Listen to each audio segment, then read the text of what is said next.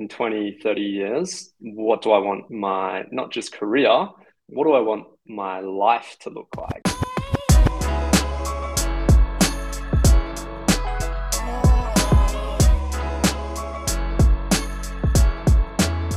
Welcome to Startup Jobs, a podcast where we explore all the different jobs in a tech startup. What exactly are they, and what have we learned from scaling teams from the inside?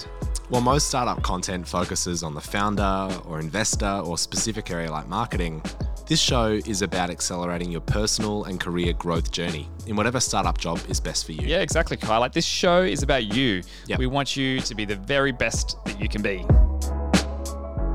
Feeling more and more professional each time. Every time. Woo! Hey everyone. We're in business. This week on Startup Jobs, we are chatting career strategy, and I'm super excited to be kicking that off with Alex Brogan, who is in the Zipline team and has had some really deep thoughts on career strategy for reasons you'll find out. We're also going to be talking with Jack McKenna, who is really best placed in the organisation to chat about this sort of stuff, having had hundreds of conversations with folks in his role as recruitment lead. All about career strategy. And finally, we're going to be chatting with Maddie Stillman, who you've met in a previous episode. She's our people operations manager, and through onboarding and career conversations on her own podcast with graduates about career strategy. Everyone's going to have some interesting perspectives. Of course, I'm also going to be asking Mike a few questions as per usual on his broader take on career strategy and also what it means in the startup environment. This is going to be a good one. Alex, do you want to give us a quick intro of yourself, just so we sort of set the scene? Chief Career Strategy Officer. No pressure. I think in terms of the amount of hours that you've thought about this topic, you probably do get to deserve that title. Yeah. Who are you, Alex? Why are you here? Too many. That's all too flattering, guys. It's good to be here. Yeah, I'm a perennial career jumper, and so I have the sort of gold standard of how to do a career right. No, anything but. My career has been a bit all over the place, but the good thing is I feel as though I'm in the right spot now, and that is where you want to get It's to. probably the right thing to say when your boss is on the line as well. And with that, Alex, what's your gig at Zipline? So I am, have been a business development representative, which has been an enormous learning curve, one that I've thoroughly enjoyed, and I'm just about to move into an account executive role over in the US, which I'm pumped for. Super exciting. And evenings and weekends, where might people also know you from? Spend a bit of time in the Twitterverse, having a lot of fun there as well. @_Alex Brogan. We'll link that up. Awesome. Well, it's great to be here with you today, Alex. I wanted to sort of kick off really curious about, first of all, what your take is, Alex, on the sort of topic of career strategy. Like if you had, a bunch of young career professionals on the other line, which is hopefully what we sort of have here with Startup Jobs, what would you be saying to them in terms of career strategy? What are your first thoughts? It's a big topic. And for, I guess, a brief context, I started my career in the investment banking division at Goldman Sachs. So what many would term probably a very traditional type route. And I did that for about 2 years and then jumped out into a growth marketing role and also spent some time in Web3 before coming across the gem that is Zipline. But no, I think that leaving Goldman was probably the first major non-mimetic choice that I had made in my life. And that's a fancy word. Whilst for the non-fancy linguists, it's an important one, actually. Sure. Like, do you mind just unpacking that one? Definitely. So, mimetic nature is really the tendency of humans to inherit our own desires from the desires of other people. And it was a theory popularized by Rene Girard, who was an American-French, or French-American rather, professor at Harvard, I believe, and later popularized mainly by Peter Thiel, who many would know as one of the co-founders of PayPal, Palantir as well, and an early investor in Facebook too. But the idea is that, during school and university, it's very, very easy to look at what everyone else is doing around you and think that that is what you want as well. And in hindsight, it's very, very easy for me to see that in my own thinking at a younger age, and it very much informed my decision to go into investment banking initially. But it was a savior for me, in a sense, to be sort of exposed to some other ideas that made me think about, my career in more of a long-term perspective. Yeah. And then to be able to implement some of those things to get to where, I am today in a startup role. And there's a few sort of major principles or mental models that I like to think about and did sort of start to turn. Just before we jump into those, because I'm super keen to get those from you, Alex. I suppose it makes sense, right? Like I grew up in a certain family environment, in a certain culture, with certain friends, and I kind of just go, oh, finance is a thing, or actually I'm interested in business, or I'm interested in whatever it may be, and so I picked that path, either via uni or like jobs after work, and before you know it, the ball's already rolling and it's kind of going downhill in a certain direction, and maybe hasn't been like overly thoughtful in terms of breaking that. What was the word? Mimetic. It's almost like the momentum's already going in that direction.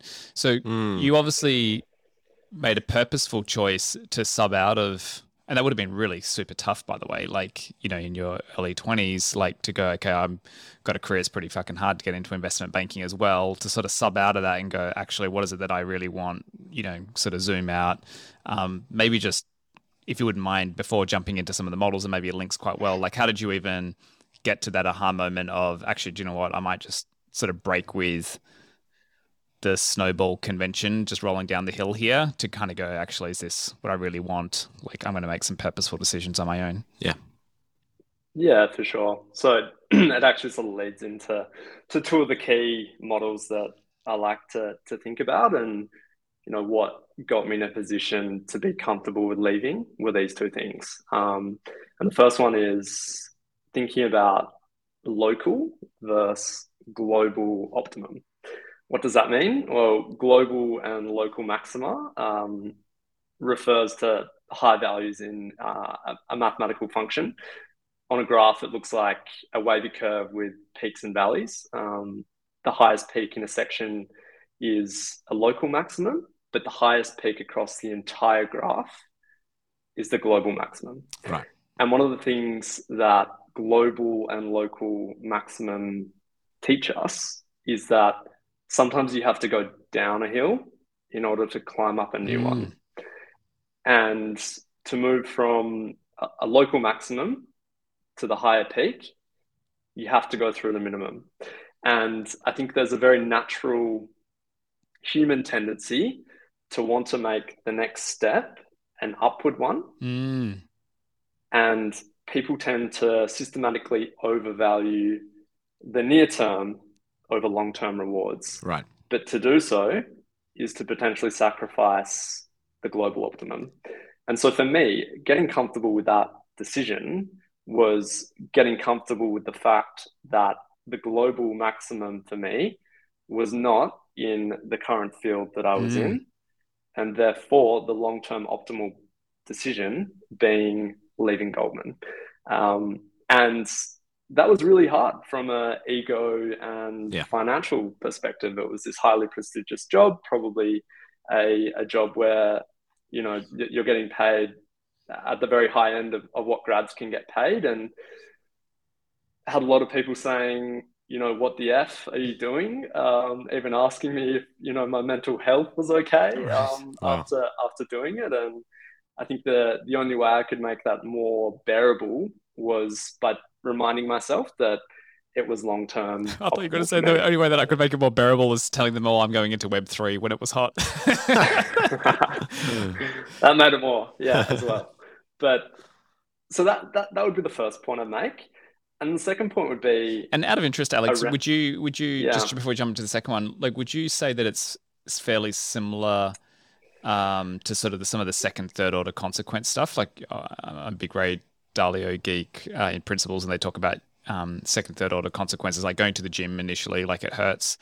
You don't have the high motivation, like it's actually something that you don't want. The second order consequence, a few months later you feel great, and then the third order consequence is, in a year or two's time you feel a lot more confident, at the beach or whatever it may be, or there may be other relationship third order consequences as well. Like, is it in the same sort of stratosphere? 100%, and I think the sort of term to refer to this is temporal discounting. We value things in the present more than we do it in the future, but often valuing things higher in the long term and not being so focused on what's just in front of you will lead to the best and highest outcomes for yourself. Yeah, wow. And so getting yourself out of that mindset is so important. Yeah, and that in some ways like links into strategy, right? Like, like that is strategy, which we'll get to. Yeah. That's so cool. Reminds me of a famous Homer Simpson quote, like when something's not working out and he's like, oh, that's a future Homer problem. Like, the future version of you is so easy to discount, but what you're doing here is doing the exact reverse of that Homer quote. Yeah, exactly. And I think all of this is amplified in a world which is very much instant gratification, notifications and results and frictionless experiences with digital products and whatever it is. We expect things to happen really quickly. And when that doesn't happen, it's very, very uncomfortable for us. So that was a key thing. I think that the other thing related to this is that I had a really strong sort of belief in the fact that finding what you love to do is not just a cliche. I think it's very poorly sort of termed as a cliche and spoken about as just something you should do because it leads to more fulfillment and that you'll be happier. But I think what people neglect to mention is that it's also the way that on a long-term basis you can be most successful financially and professionally. And the reason is that when you love to do something, you're naturally motivated to do more of that thing. You're going to put in more hours than the people you're competing against, and you'll simply outperform them over a long enough period of time. And so it's critical for that reason as well. And so those would have been the two most helpful things for jumping out of Goldman. That's great. Like, what would to sort of wrap up Brogues' take on all things career strategy, like what would you say is the most useful thing to get started? So if I've not really thought too much about this and all of a sudden I'm just kind of going with the tide that was already going and I hadn't put too much thought into it. Even. Yeah, like how's so we're obviously being exposed to some of this thinking now, but like what have you found helpful to kind of get your head in this space? For sure. So I think that figuring out what you want on a long-term basis is really, really important. And that's called sort of a process of inversion. So you think about in 20, 30 years, what do I want my, not just career, what do I want my life to look like? And based on that, what are all of the possible sort of paths that can lead that way? And how am I going to ensure that I can include the things that I value most in the career that I ultimately pursue? And it's I think the phrase that ties into this really well is being solid on your vision, but flexible on your details. And it's one that Bezos talks about a lot in the context of Amazon and their strategy. But I think it's also really important to set those long-term goals such that your efforts are concentrated and you're not wandering from place to place. But that you're also setting sort of some preconditions for failure, and at the same time being flexible in the details where you can account for the randomness that life can throw, and allowing yourself to take opportunities as and when they come up if they're going to be optimal for you. That's great. Yeah, really appreciate your thoughts, Alex. Obviously, someone who spends time thinking about this, but has also had some like super unique experiences already in your career. I really love the piece there around, when you do things that maybe you do love, just the energy store that you have to keep doing those things and be persistent is far greater than peers that are just playing the game and doing the default mode. So that's awesome. Thanks, Alex. Particularly when it links into the bigger picture and you see how it links into the bigger picture, right? So, if I think in one of the conversations, we had, Alex was like, okay, well, if in 5-10 years time, I want to run my own company, hypothetically, like what are all the skills and competencies that I want to get exposure to now, as opposed to I just sort of run like a straight up linear path, out of management consulting or whatever it may be. So then making sure that you're quite thoughtful about okay, I probably need to figure out customer acquisition, right? At its very grassroots level, how do I start at the foundational levels of customer acquisition? And then how do I think about, then you may spend a time, in product world or like these other areas, but you're sort of collecting the core elements that are required in 5-10 years time. If you were to, go off and do your own thing, then you're sort of thinking about your career, not just in that linear, like, oh, I've just somehow gotten on this path, but you're actually thinking in 10 plus years time, like I'd like to have that kind of freedom, or at least have the opportunity to be able to eyeball that as an option.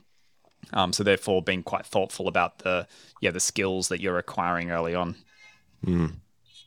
Excellent. Yeah, I completely agree. I think with so many decisions, thinking about it on a long-term and sort of second and third order consequence basis, which is so important. And prioritizing learning over role salary is really important in the beginning of a career. Very good, Alex. Thanks for taking time out of your holiday break to jam with us on this topic. Was really, really great. Yeah, really appreciate it. Thank you, mate. Anytime. Love your work. See you guys. We'll speak soon. But the show's not over, Kai. No, it's not, Mike. We want to hear from more folks. So what we thought we'd do is get some internal conversations around people who think about this stuff. Folks internally that are speaking to people through a recruitment process. And this is, it's a topic that Alex has thought a lot about. Keen to hear what others have said on the topic, and then we can go from there. Yeah, absolutely. So first I asked Jack McKenna, who's our head of talent, currently busy in the US, and I got his thoughts, and he talks about the importance of optimizing for a great manager. So have a listen. I think the single best piece of advice for career strategy is to optimize for the best manager. There are so many reasons why this will boost your trajectory and get you where you need to go. I love the saying that in the early years of your career, you get paid for what you do, but in the later years, you actually get paid for what you know. Ultimately, the skills and knowledge that you build now will determine your future value, and so much of that is tied to your manager. Look for a great coach and a high performer. Focus on being reliable and overachieving wherever possible. Take on additional work in areas of interest only if you think you can manage it. And prove a competency in more areas than one so that you're the go-to when things come up. This is where you'll really learn the most, when there's fires to fight and you're trusted to take them on. Great managers take bets, and every time they take a bet on you and it pays off, you're gaining valuable experience, you're viewed as a high performer in the business, and you're empowered to keep taking on new challenges. Your manager will also inevitably move on from the company you're at, and if they're a high achiever, it'll be to a bigger role in a better company. That opens up a door for you. And if you do this in a number of roles, all of a sudden there are multiple doors open, creating lots of opportunity. And finally, your previous manager is also your biggest asset in future job hunts, as they'll be your reference, can provide referrals and introductions for you. Well, that was Jack's thoughts. Shit! Pretty strong. Pretty strong. That's pretty good. So for those who don't know, Jack heads up our recruitment. We sent him to the US to help build out some of the US team there. But what a great, and I mean, he speaks to hundreds of people regularly through the job interview process to hear his summary of how he thinks about things. That was great. Yeah, I think what he really sort of nailed was the whole piece around that manager taking bets and to be able to sort of put yourself in a position where they want to take those bets. Yes. Where you're top of mind, where they sort of know that, as he says, when fires need to be fought, you can jump in. Yeah. So that's awesome. Thanks, Jack. We also heard from Maddie, who was with us in a previous episode. She is our people operations manager. And she had a different take talking about what she'd optimize for if you're looking for more of a generalist sort of path, really honing in on roles that are not siloed. So we're going to hear from Maddie. My career strategy advice for people wanting to go down a generalist pathway is to optimize for non-siloed roles where you know you're going to get exposure to a lot of the business. If you want to end up in kind of a project manager, chief of staff, kind of enabling role where you bring teams together, you need to understand how others think. So the more that you can get access to a whole range of skills across the organisation, the better. For me, that looks like wanting to move laterally into a number of different roles at the level I'm operating at now before I move up into a senior position. So currently I'm internal facing, I'm gaining those skills. I need to move into a customer facing role to understand the external facing, get into the technical side, product engineering, so that I can actually marry all of those up. Do not go for a role where you are stuck doing the same thing each day. Optimize to be able to kind of spread your fingers across the organisation and understand how different pieces intersect with one another to gain that real generalist mindset. So that's Maddie's thoughts. Good tips as well. Yeah. So what do we think about those? Obviously, we're hearing from different perspectives today, and I'm sure we're going to hear from yourself as well about your take. But first, before we jump into those, I think everyone's got a different perspective on it. Everyone's had a different career. Yes. And I think that's almost a meta message in itself, right? It is. I don't know your thoughts on. Well, I suppose it's like if you went and spoke to 5-10 business owners and said, like, what does it take to run a successful business? Like, what's at the heart of it? There would be some similar themes, but everyone would have a slightly different take on it, right? Yeah. Some will speak a lot about building a team. Some others will be talking about marketing, and so they'll optimize for things where maybe they've had success or where they've got a perspective on. But they're all right? Like these are all really insightful perspectives. But I think there's some, this is a topic that's been talked about a lot and studied as well. Like there's some really interesting research out there on career strategy. So yeah, happy to unpack this a bit. I've got a few thoughts as well. Yeah, I think one thing I'd love to know, Mike, is like from your perspective, maybe one, maybe two sort of core things that an early career professional should optimize for, right? Like sort of what's that North Star or point of optimization from your perspective? Like Brogues is right. Like the starting point is sort of working 5, 10, 20 years in the future and kind of working backwards from that. Yeah. Like I'd say if you're early and you don't even like have a good handle of that, but you're just like, hey, I just want to optimize for learning and growing, then you almost can't go wrong coming into a junior role, like at a fast growing startup. I think it was Paul Graham who's like, the OG of startup investing. And he said, look, in the 80s and 90s, we would give people advice of go to a investment bank or go to private equity or, take one of these management consulting jobs out of uni. But the advice now that he would give is go get a entry-level sales role in a fast-growing company that's between 20 to 100 people, because what you'll learn there is everything you need to know about business, and you'll get exposure across the company. And so, but not everyone wants to get into sales, as an example. So that's not the right advice for everyone. Yep. So I think there's a couple of thoughts that I have, because obviously each person's different and it's for their setup. I think like if we zoom out, it's worth thinking about. We're talking about career strategy. So like a good place to start is like, well, what even is strategy? Yeah. And if we think about it from a company perspective and from business perspective, strategy, we sometimes say, oh, like this is our strategic plan, or we need to do strategic planning. But like strategy is not long-term or short-term goals. The strategy is how to get to those goals, but the strategy is not the goals. Strategy is not just an important plan. Sometimes we use the word strategy because it's an important plan, and strategy is not execution excellence. Like strategy, you need to execute well, but that's not strategy. So yeah, in short, strategy is not goals. It's not an important plan. It's not excellence. In business, we think about strategy as a deliberate set of choices about being different and being unique. So how you basically win and create value in the market. And so a good way to think about strategy is like strategy is choices.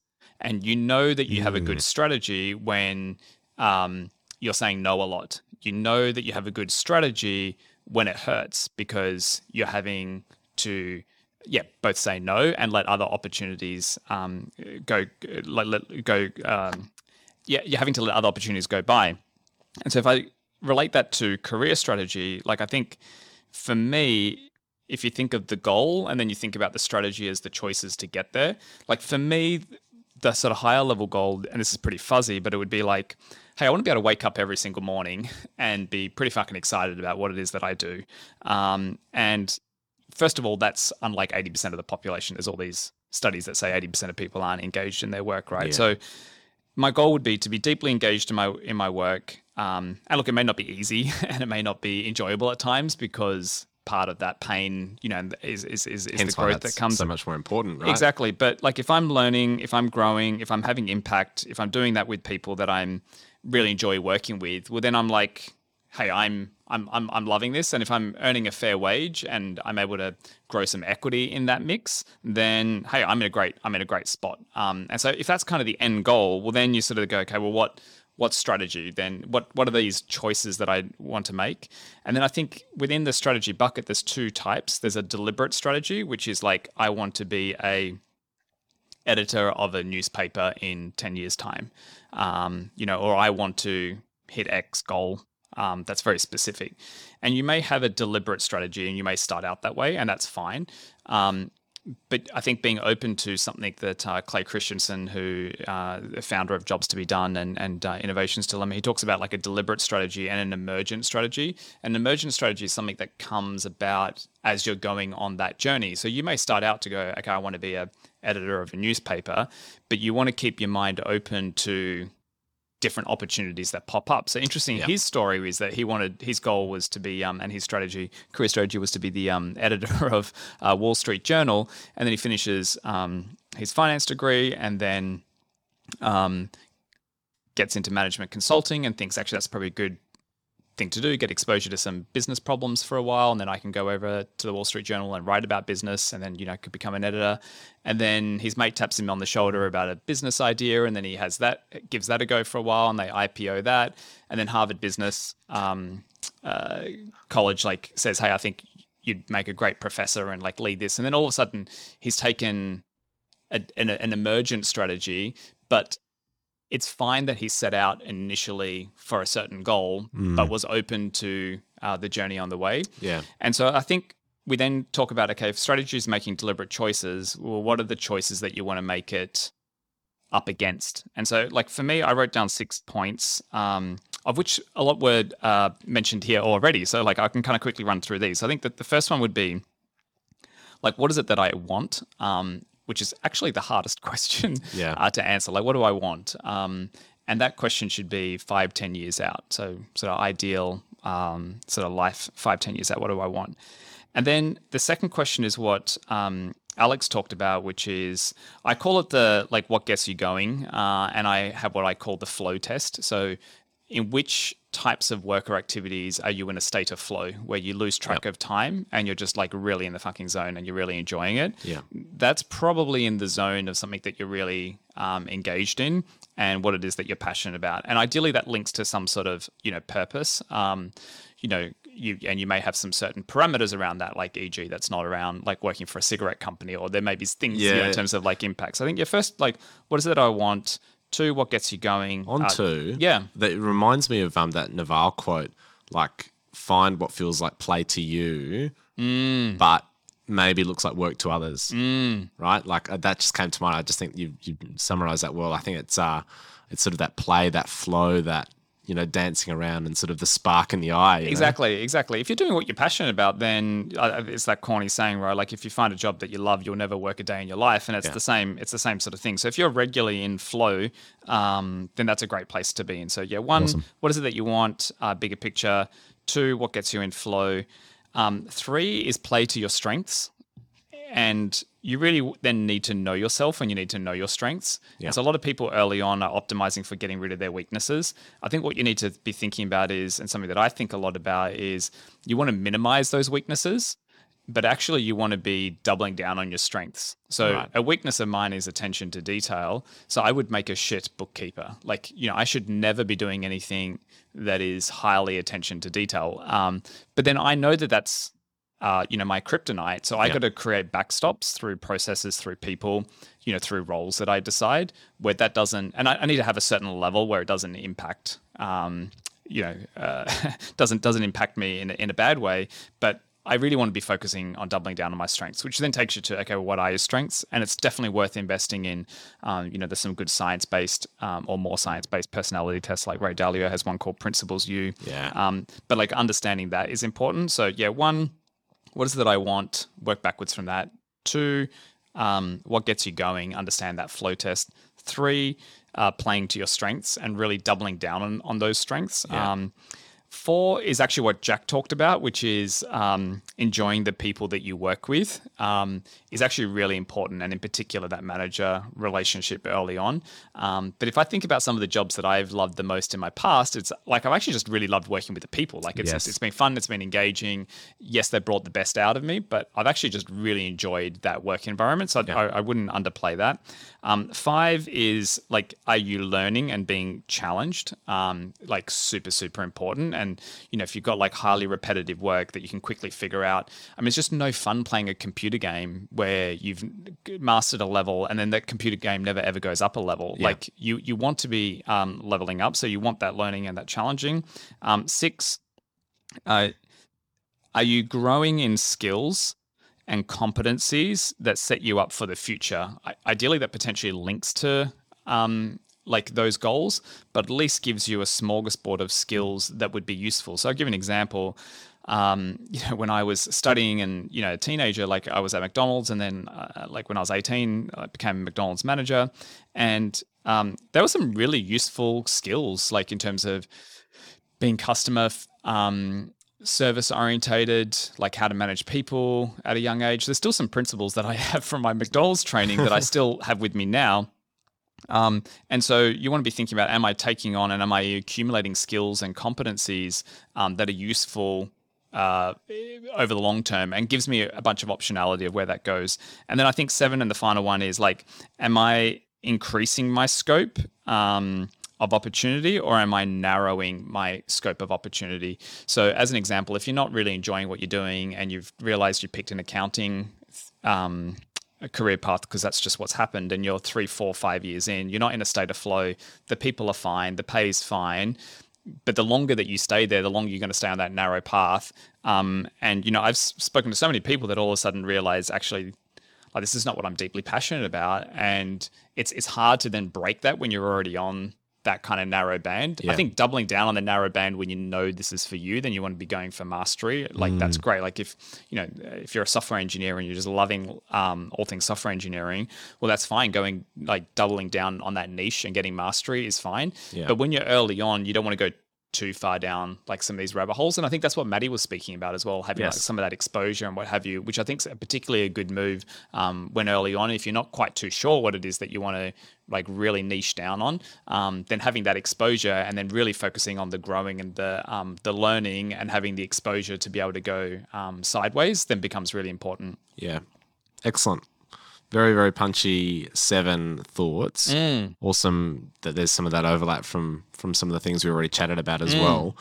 I got a question for you, which is sort of a little bit left of field from the conversation, but I think it's an interesting one. Something that like I've considered so far in my journey. Yes. Like I'm in Perth. Yes. Right now, Perth is great. It's no startup hub. Sure. It's no San Francisco. No. Early on, like, do you think it's worth moving to some of these startup hubs? Maybe it's Sydney, maybe it's Seattle, maybe it's San Fran. Like, do you think as part of all of this that is an important or valuable part of the process? I think early in your career, particularly your 20s, you want to optimize for the social interaction of your colleagues. Some of my best mates now, so I spent like my early 20s to my early mid 30s in Sydney, and all my best mates are from that period, of work colleagues, etc. And I speak to other people who maybe started their journey in EY or like other places, and again they had that same sort of close bond with their peers. So you're going to have a higher likelihood of being able to work at great companies, in larger hubs for sure. I mean, the world's quite different now in terms of orientation around like more work from home, etc. But I think even still, it is worth considering, okay, in my 20s, like where do I optimize for, lots of regular time? And even if it's not in the office every single day, like if there's like regular stints where you're together, and that kind of links to the people, links to the manager that you have. I think it's worthwhile. I don't think you need to go to San Fran, but I definitely think it's pretty tough if you're in a really remote regional town and you're wanting to have a startup career. It probably makes sense in your early mid 20s to get into at least a major city and a great company. That sort of 30 to 200, 300, like that's sort of the Goldie. I would even say the Goldilocks zone's probably in the 30 to sort of 100 size organization, because they're sort of past the death valley, like a 5-10 person startup, depending where they are in their journey. Topic for another day, but that can be like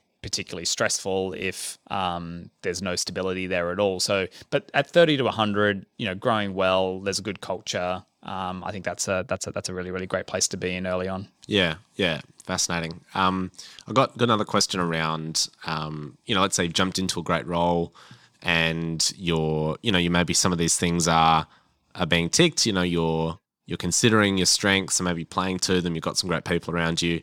The whole frame, like the grass is green on the other side, is an interesting one. And I think in terms of career strategy, there's also this like, well, the grass is greener where you water it, right? So how do you think about those two things, and sort of maybe looking at as part of career strategy where those career jumps happen, how people should approach that from your perspective? Have you heard of the Herzberg test? No. Tell me about it, Mike. So there was a guy, I forget his first name, and I hope I'm pronouncing his surname correctly. I wrote a famous HBR article about like what drives motivation. And from a career perspective, there's kind of two factors. One is like hygiene factors, and the second one is motivational factors. And so what's interesting is like part of the research that was quite controversial that came out was basically like, if we pay people more or if we give people more bonuses, would they be happier in their job, and will they be less likely to leave? And the hygiene factors were, you basically, if you fuck up on the hygiene factors, it leads to job dissatisfaction. Right.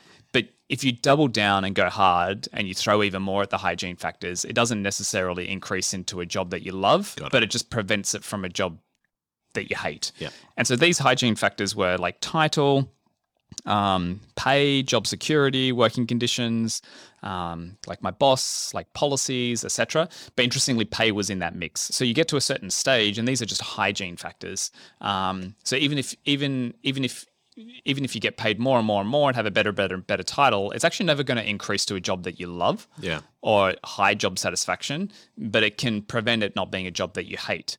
So then you go, okay, well, fuck. Like a lot of people just thought, well, if I get better titles and I'm getting paid more, like of course I'm going to like love that, and of course that's going to have me engaged, and of course that's like what I want, right? Yeah. But then, the amount of conversations I have with people that are 5, 10, 15 years in, and they've gone on that journey, and they're actually like, man, I'm deeply dissatisfied. Like I think I need to do something else. That just proves that you can't get to job happiness with just those hygiene factors, of which pay is one. It's super interesting. Right. So then you go, okay, well, what is it that is motivation factors in a job? And then I think this answers your question. If these motivation factors aren't humming and you can't get that from the environment that you're in, then that's the time to think about a change. Yeah. So some of these motivation factors are things like challenging work, like recognition.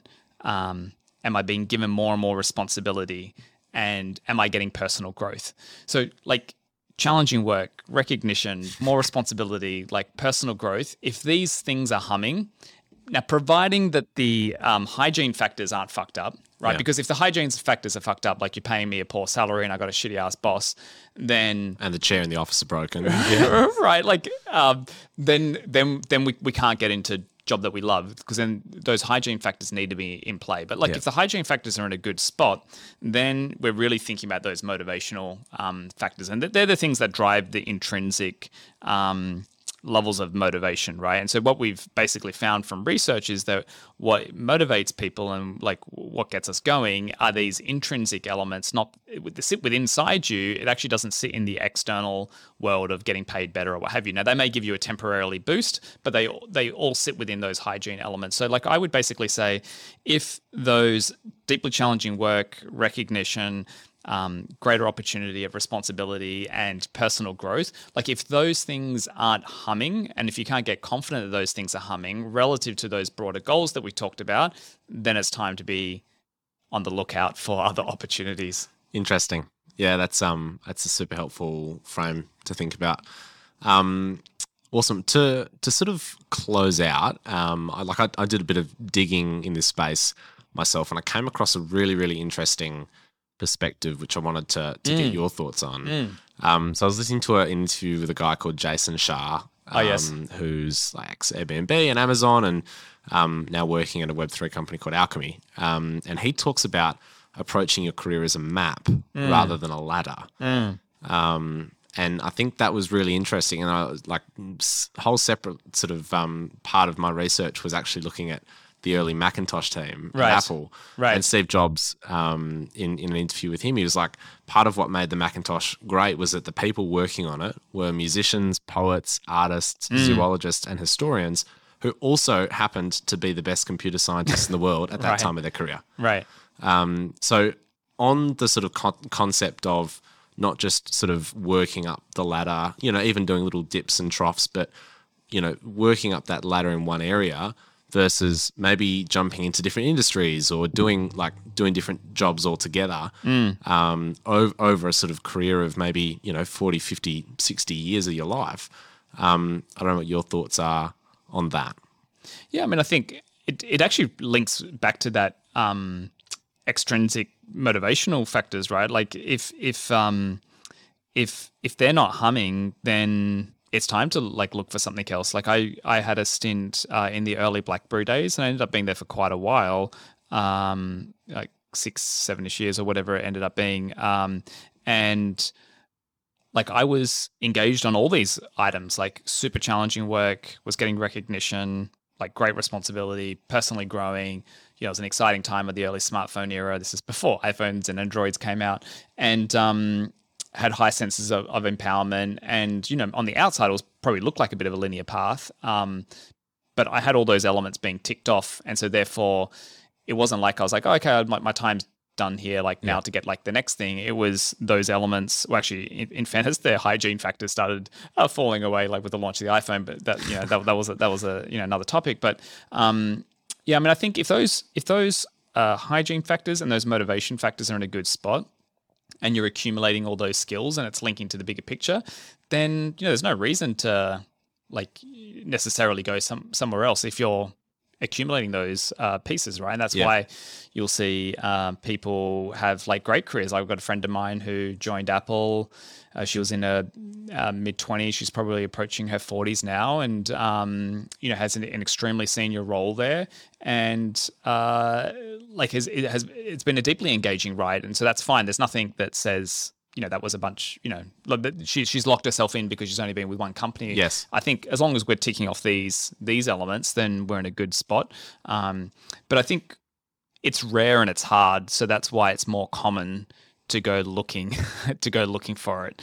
And you may be 2 years in somewhere, and you may have had some of those elements, a bit of challenging work, bit of learning, and then you're either hitting a ceiling or some of those foundational hygiene factors are not there in play. Yeah. Well, then I would just say that's when to like keep looking. That's when to bring out the map, and there's a range of like great opportunities out there. Yeah, and it's also interesting, like, you know, Maddie did touch on it, we have as well, that maybe the map is built in the company, right? Like your friend at Apple probably hasn't been the same role the whole time there. And she may have not even just climbed this linear ladder. Like one of my favorite examples, a guy called Zach Kitch, who's the CMO at Canva. Right. Like he joined 10 years ago doing like comms, and he's been the head of people, the head of product. Yes. Like fascinating sort of map being drawn out there in one company. Yes. And I think it's kind of cool just if you sort of come back to those sort of questions of extrinsic sort of motivation and hygiene, like ultimately that's what you guide it off, right? Yes. And if you're in flow like regularly, right? And so, we've got one person in the team now who we're talking to, and they thought the type of role that they were doing is what they wanted to do, and they gave it a go for a while, but they're actually just kind of going like, I can't get passionate about doing this thing for the next 2-3 years. Like, love the company, love the opportunity, love the team. Yeah, like all this type of stuff. However, I need to have a crack at A or B. You know, can we try to make that happen? And so I think these journeys are unique for each person in terms of what it is that you're motivated by. And that kind of links back to the flow piece. I think the flow is like really, really interesting. So, if you get a kick out of talking to customers, there's one person I was talking to and they're just like, man, I haven't been customer facing for a while, but I remember every time that I was engaging with customers, like I just really, really enjoy that. Like I get a kick out of that. Yeah. So then, okay, well, like how can we look at building that in, right? And so I think having the opportunity to be aware of what it is that gives you the flow, and then to be able to go like hunting for it, either within the current company that you're at, or and by the way, there's no reason why you can't take on side hobbies to be able to chip away at some of these things while you have your day job as well, right? Yep. People like Alex. There's exactly. Yeah, awesome. I think just my final thoughts on this, just brief reflection on my journey is curiosity is a massive tool early on when you're sort of, because I was like probably 2 years ago going, I know that I probably need to work out what I get into flow state about. I know that I kind of need to work out all this stuff. Right. But I, didn't have the sort of runs on the board maybe to even have that self-awareness. And I think just by following curiosities, you sort of start to unlock some of those things. Yes. It's like, I joined Zipline sort of working with you, doing sort of BM business manager stuff. And then, last couple of months jumped into a product ops role, like as an example of following curiosities within a company as well. Yes. When you love the culture and the team. So, those are my thoughts basically around following curiosities. And the other thing that I'll finish on is it's okay. I mean, I remember even when I was in high school, right? And you had those career counselor conversations. But what do you want to be? And like, what have you? Like, sometimes these are so daunting, and they're even daunting in your early 20s. And it's okay if you don't know and you haven't So I think like early on, optimize for the environment. And optimize, has the company got the culture that allows for these elements that we talked about, both hygiene and that can drive some of these intrinsic motivators. And then I would let's do a separate episode on it, but really just be known, like Jack touched on, like just be known for those core execution fundamentals, like be known as the person who actually does what they say they would do. Yeah. Like follow through on the basics, like build really just good basic work habits and get a bit of exposure to different things. And then it's kind of okay if you're in a role for a year or two and actually going, this is not quite my jam. And it's even okay if you're like, fuck, I did a whole uni degree on this thing and I'm a year or two in and I'm actually not like vibing on this. Like that's okay. So I think dialing down the pressure of like having to nail it out of the gate. I think that's why that strategy piece of an emergent strategy and like this is kind of my fixed, view. There's a famous story of like Honda when they entered the US market. It was quite interesting in the late 70s, and like Harley Davidson and all the American motorbikes are what the market that was the motorcycle market in the US. And so Honda comes in, from Japan, and they basically build versions that look like a Harley, these big fat road bikes, and they make them about 20% cheaper, 15% cheaper, and they're not selling at all. And they don't have big budgets to like try to outspend. So they have a very, very small team. And then what's interesting is in Japan at the time, couriers were going around on these really lean little small motorbikes in like busy urban environments. And I don't know why, but they sent some of them to the US. And so a couple of the guys in the American Honda office were basically on the weekend, like, let's just have some fun. Yeah. Rather than taking out the big fat American road bike, they'd take out these little courier bikes and they'd go up into the Hollywood Hills and stuff. And it was basically the founding of the dirt bike. Wow. And so what's interesting is they were like fanging around, that's a very Aussie term, like, you know, doing their thing on these dirt bikes. And it created a whole subculture of people like, these are pretty fucking cool motorbikes. I can't get them. Can we get more of these things? And so then what ended up happening was Honda started like making this thing, and it turned into the dirt bike industry. Now, when they went into the US, they didn't go, our whole strategy is to build a new category and we can't compete with Harley Davidson on these expensive, you know, big fat, you know, road bikes. They didn't go, oh, let's create this category of dirt bike. That became an emergent strategy just by being there and by, you know, that turned out to be a bit of luck with a bit of like, they were there and they were like, mucking around. And so I think like career strategies sometimes turn out like that, where you may think, okay, I've got to go in this spot, you know, in this big consulting company, or I've got to go here and do that. And that may be a good place to start. But then before you know it, you may be open to something. As long as you're open to something and you're, you know, got your eyes and ears open and we're thinking about these things, then, you know, there's a dirt bike strategy out there for you. That's excellent. And it does feel like a lot of these things, we bounced around a lot today, talked to a few people. It feels like a lot of these things, you know, they work well in a startup, right? Like, you know, it's a good place, a good environment to do a lot of these things. Yes. Whatever you picked out from today, you know, really hoping that it's helped you in how you think about your career strategy. Nice. So with that, that's a wrap. Hopefully we've given you a really good taste of both why a startup would be a great place for you and how to think about career strategy from a macro perspective, and when and how a startup job could fit in really well into a career strategy. Exciting. Till next week. Till then.